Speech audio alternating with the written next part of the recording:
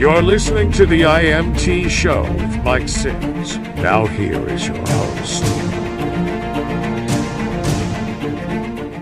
And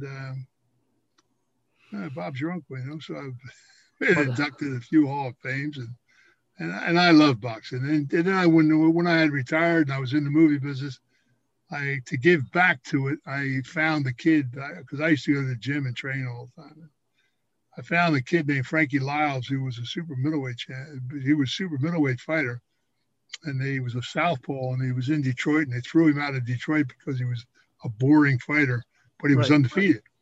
And he came out to the Goosens in L.A., and I watched him train, and I said, and I had a chat with him. I said, kid, if you do everything I tell you to do, I will make you super middleweight champion of the world. And I moved him into my house on Mulholland Drive, and I put him through a regime. I got him in the best shape he was ever in his life. And I started a corner. I put Freddie Roach, who's now a renowned trainer. That's where he got his start at with Frankie and I.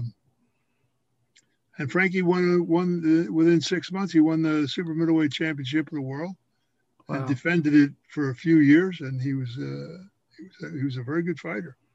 So I gave back to boxing, and Freddie said, "You got to stay with me. We'll do this and do that." And Freddie went on to do, he did Pacquiao and several other people, champions. So God bless him. What a legacy! What a legacy!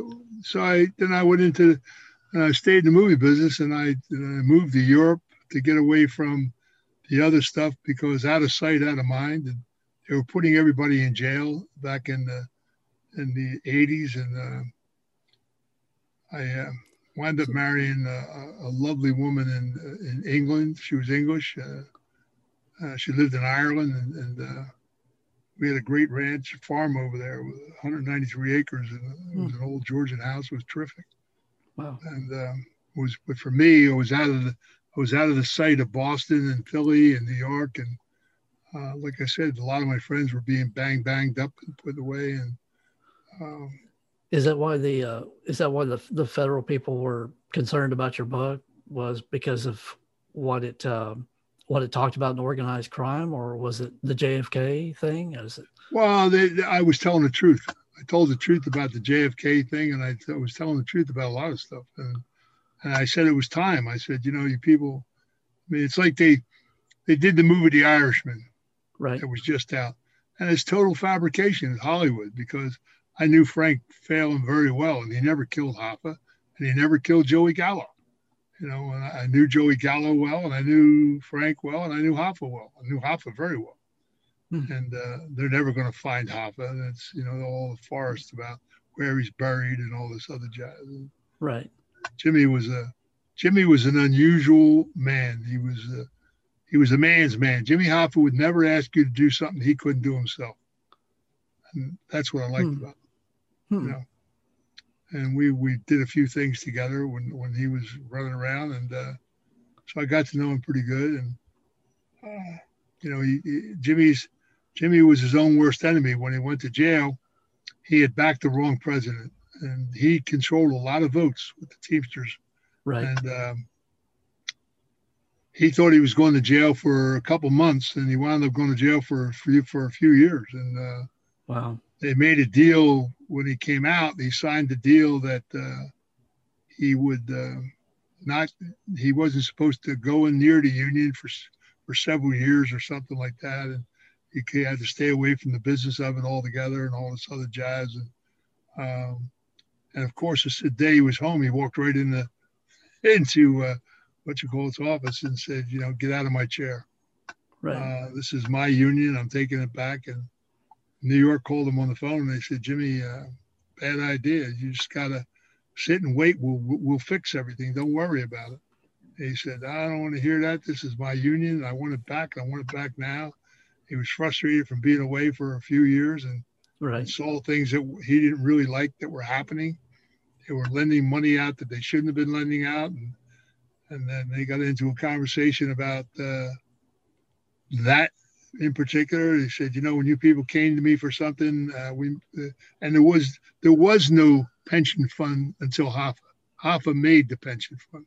Right. And the ironic thing is what they put him away for was what a setup. They said that he took $8,000 from the pension fund to fix his house. Well, let me tell you something. If Jimmy Hoffa wanted to renovate his house, you would have had carpenters, plumbers lined up to do it for nothing. Right. That's how much they loved him. You understand what I'm saying? Yeah, doesn't make any sense. He didn't have to take $8,000 from the pension fund to get his house fixed. So that was pure setup. And, I mean, I don't know if you remember the day he went away, the trucks lined up all the way up to Lewisburg, honking their horns as he drove by in salute to him, And he was such a loved guy, boy. So we got in this argument on the phone, and he said, when you guys wanted the $25 million for Caesar's Palace, we gave it to you, but they paid every dime back when he was there. There was never a loan that was given that wasn't paid back. Right. And they said, Jimmy, you're on the phone. Just let it be. And he kept saying, I don't care. I want my unit. Jimmy, you're on the phone. Let it be. And he got to a point where he got so angry, he turned around and he said, I don't care. I'll go to the newspapers. And the guy hung the phone up. Wow. And that was the end of Jimmy Hoffa. Wow. But that was a bad idea. Well, that's, there's so much that people just have no idea about. No, yeah. The media hides everything. I mean, it's just same as Kennedy's assassination. There's a true factor of what really happened and how it was orchestrated, who orchestrated it. Yeah. And, there's a million theories out there, and everybody's guessing and trying to figure it out. And I'll tell you how simple it is. If you were going to look to blame one person for Jack's death, it would be his father, Jack, his father, Joe Kennedy. Joe Kennedy stabbed everybody in the back. Yeah. His whole career, and made a lot of enemies in Chicago, and he lied about a lot of things, and when Jack was actually, he wasn't going to live his term out. He was dying. They shot him up every day for Addison's disease. He had Addison's disease. He had syphilis. He had a couple of diseases that were actually killing him. Yeah. And he wouldn't have lived out his term. And he was the nicest guy. God, I like Jack Kennedy. He really was a great politician. He had heart, soul for the country. He really, really did. But his father was always whispering in his ear, and did some things that were very naughty. I mean, first of all, Bobby was a thorn in everybody's side in organized crime, because he was always putting committees together to try to lock up this guy. When Jack became president, people who helped him, and Sam Giancana, wasn't for Chicago and a few other people, Kennedy would have never been elected president. That's what I hear. In fact, they would have never got nominated. Right. And when they were running, when the nominations were held in L.A., and he was running for nomination, Joe Kennedy called Chicago and asked for help, because they were afraid that they couldn't muster enough electoral votes to get him nominated. And Giancana said, well, I thought you had all that taken care of. And he said, well, I think we're going to be a little bit short or something. So all of a sudden, Illinois and two states surrounding Illinois who never voted Democrat before, all of a sudden turned Democrat. And then they were still, the third day, Joe Kennedy called him and said, we're just a little bit short still. So there was one little state that's a little state, but it has a tremendous amount of electoral votes because of the coal mines and stuff, West Virginia. Yeah. And Sam made a couple phone calls to the Cellini family and some other people, and the casinos they had casinos in West Virginia. And they just called up some people and they excused some debt. And all of a sudden, West Virginia waves their hand, and Jack Kennedy was nominated, flying colors. Wow. And as soon as he was put into the presidency, then when he was running for presidency, I mean, you talk about what happened with Trump with this voting stuff and all. Well, when Jack was running with Nixon, it was neck and neck. Yeah. On the voting deal. Right. And in Cicero and a couple other counties in Illinois, there were people that voted 20 times who were dead. And they voted 20 times. I mean, so he got over the margin, and he won the presidency. And but as soon as he became president, then his father turned on some people, and he made Bobby attorney general. Right. And he told Bobby, he said, "Put all my good friends in jail." And he went after everybody. And then then there was the people the oil people down in Texas, H.L. Hunt and the boys, right, Murchison and all of them, they had what they called surplus oil that they didn't pay a tax on, and they were making a lot of money. So he whispered in Jack's ear, and he said, you got to go down there and levy a tax on this surplus oil. These guys are getting away with murder. And so he did that, not thinking, he just listened to his father. And that cost those people like a couple $100 million a year. Yeah. So I think that would agitate you a little bit. Oh, yeah. And he did things like that. He backstabbed everybody. And he was gonna break the CIA up, right? Yeah, what he did was because the CIA was very powerful in that time, and Joe Kennedy, you got to understand where Joe Kennedy came from. He was a very, very bright guy, and he was a tremendously bright banker. And his father-in-law was a gangster. He was a gangster from Ireland. He came to Boston, and he dredged the harbor out. He put the first bank there. He was involved in the first bank lending money to the United States for building the country, the Bank of Boston. And Joe Kennedy became president of one of the branches of that bank at the youngest age of anybody ever in the history of the country. Right. And then he was involved when Prohibition came. They had a warehouse up in Canada that he and the guy from Newark, New Jersey, who owned Fleischmann's Liquor, put together a deal up in there. And his father-in-law controlled all the Scotch liquor coming into the country, into Boston. It came into Boston in his harbor. And they were taking it up into Canada, and they were running bootlegging down into. So Joe Kennedy and this other guy were making a lot of money bootlegging. And there was a load of booze that was coming down that belonged to the Purple Gang. Right. And Joe Kennedy had the balls to hijack it. And they said, son, you're a dead man. And he ran home to his father-in-law, and his father-in-law said, I can't help you against those guys. I don't know if you ever knew who the Purple Gang was, but you should look them up. They were an interesting crew. They were a bunch of Jewish homosexuals, and they were nobody to play with. And he ran to Chicago, and his father-in-law sent him out to Chicago to meet one of the first dons out there, Joe Esposito. And he sat down with him, and he said, kid, you're a great earner. You go home to Boston, and I'll take care of the Purple Gang, but you belong to us now. And he was under thumb to Chicago. And the only money Joe Kennedy ever put into a building in America was the Mercantile Building in downtown Chicago. They made him build that. He was the Hamilton Club had a grip on him. Hamilton Club was a political club out in Illinois that the president and everybody used to hang out in. Right. And 1926, they grabbed a hold of him and they sat him down and they said, there's something we want you to do, because Europe was pressing America for money return, because they're the ones that financed our country. Only $1 million came from America for the first bank. The other 9 came from Europe, from the Geneva, people in Geneva through London. Right. And they supported America, funding it in different areas.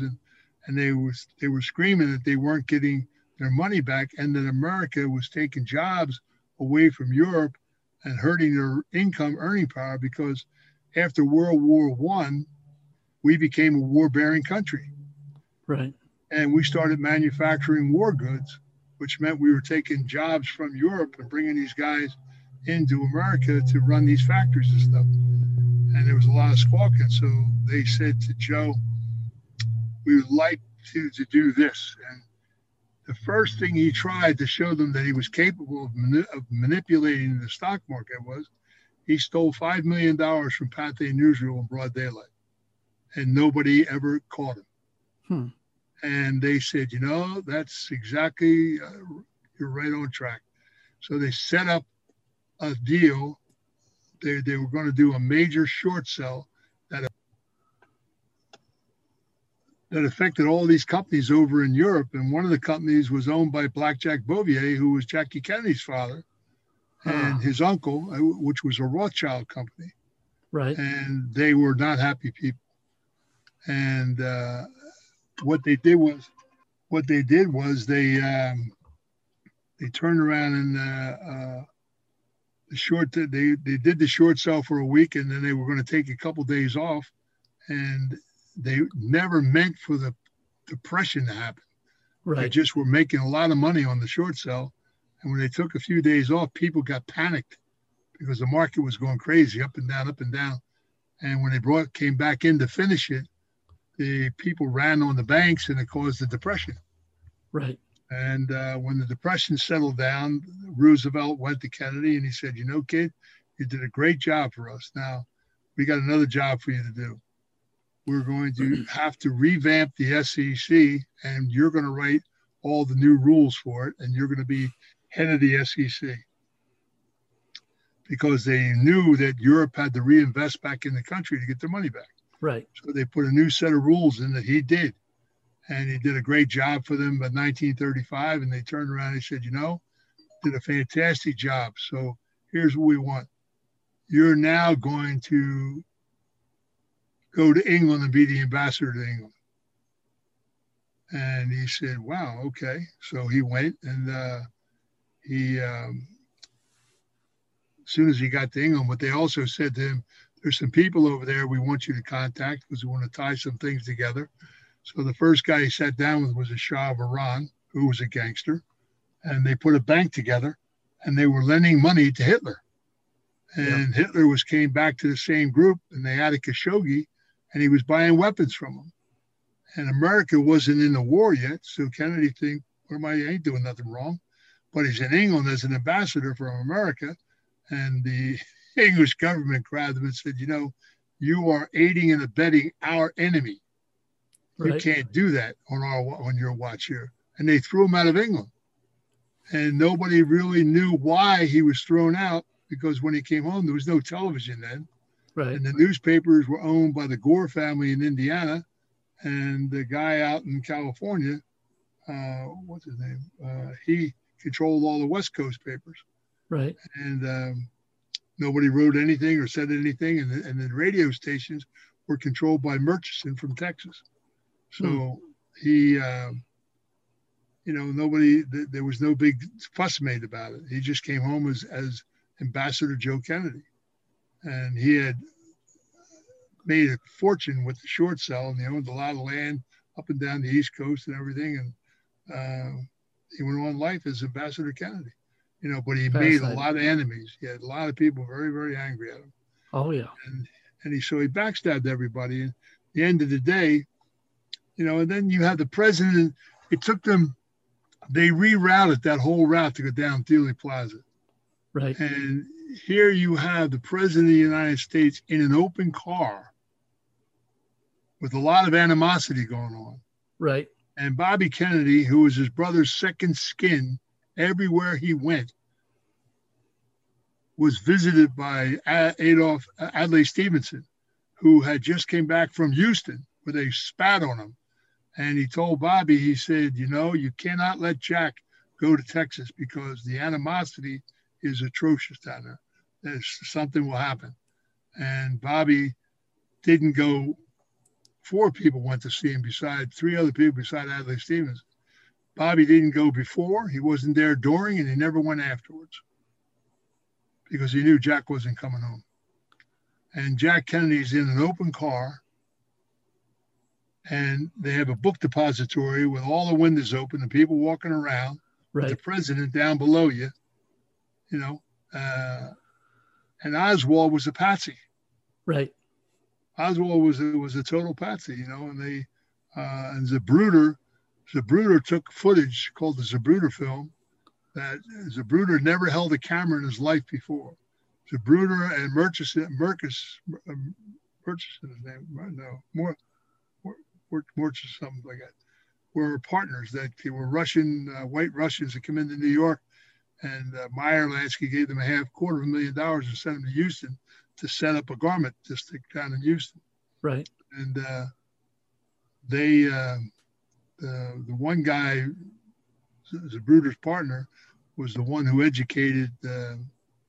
Thank you for listening to the IMT show with Mike Sims. The views expressed by guests are their own, and their appearance on the program does not imply an endorsement of them or any entity they represent. The IMT show is an opinion show and not to be taken as serious personal, legal, tax or financial advice. It is meant as entertainment only. IMT show, Mazarov or Mike Sims is not responsible for ad content. For more information on show schedules and content, visit www.mazarov.net/IMT.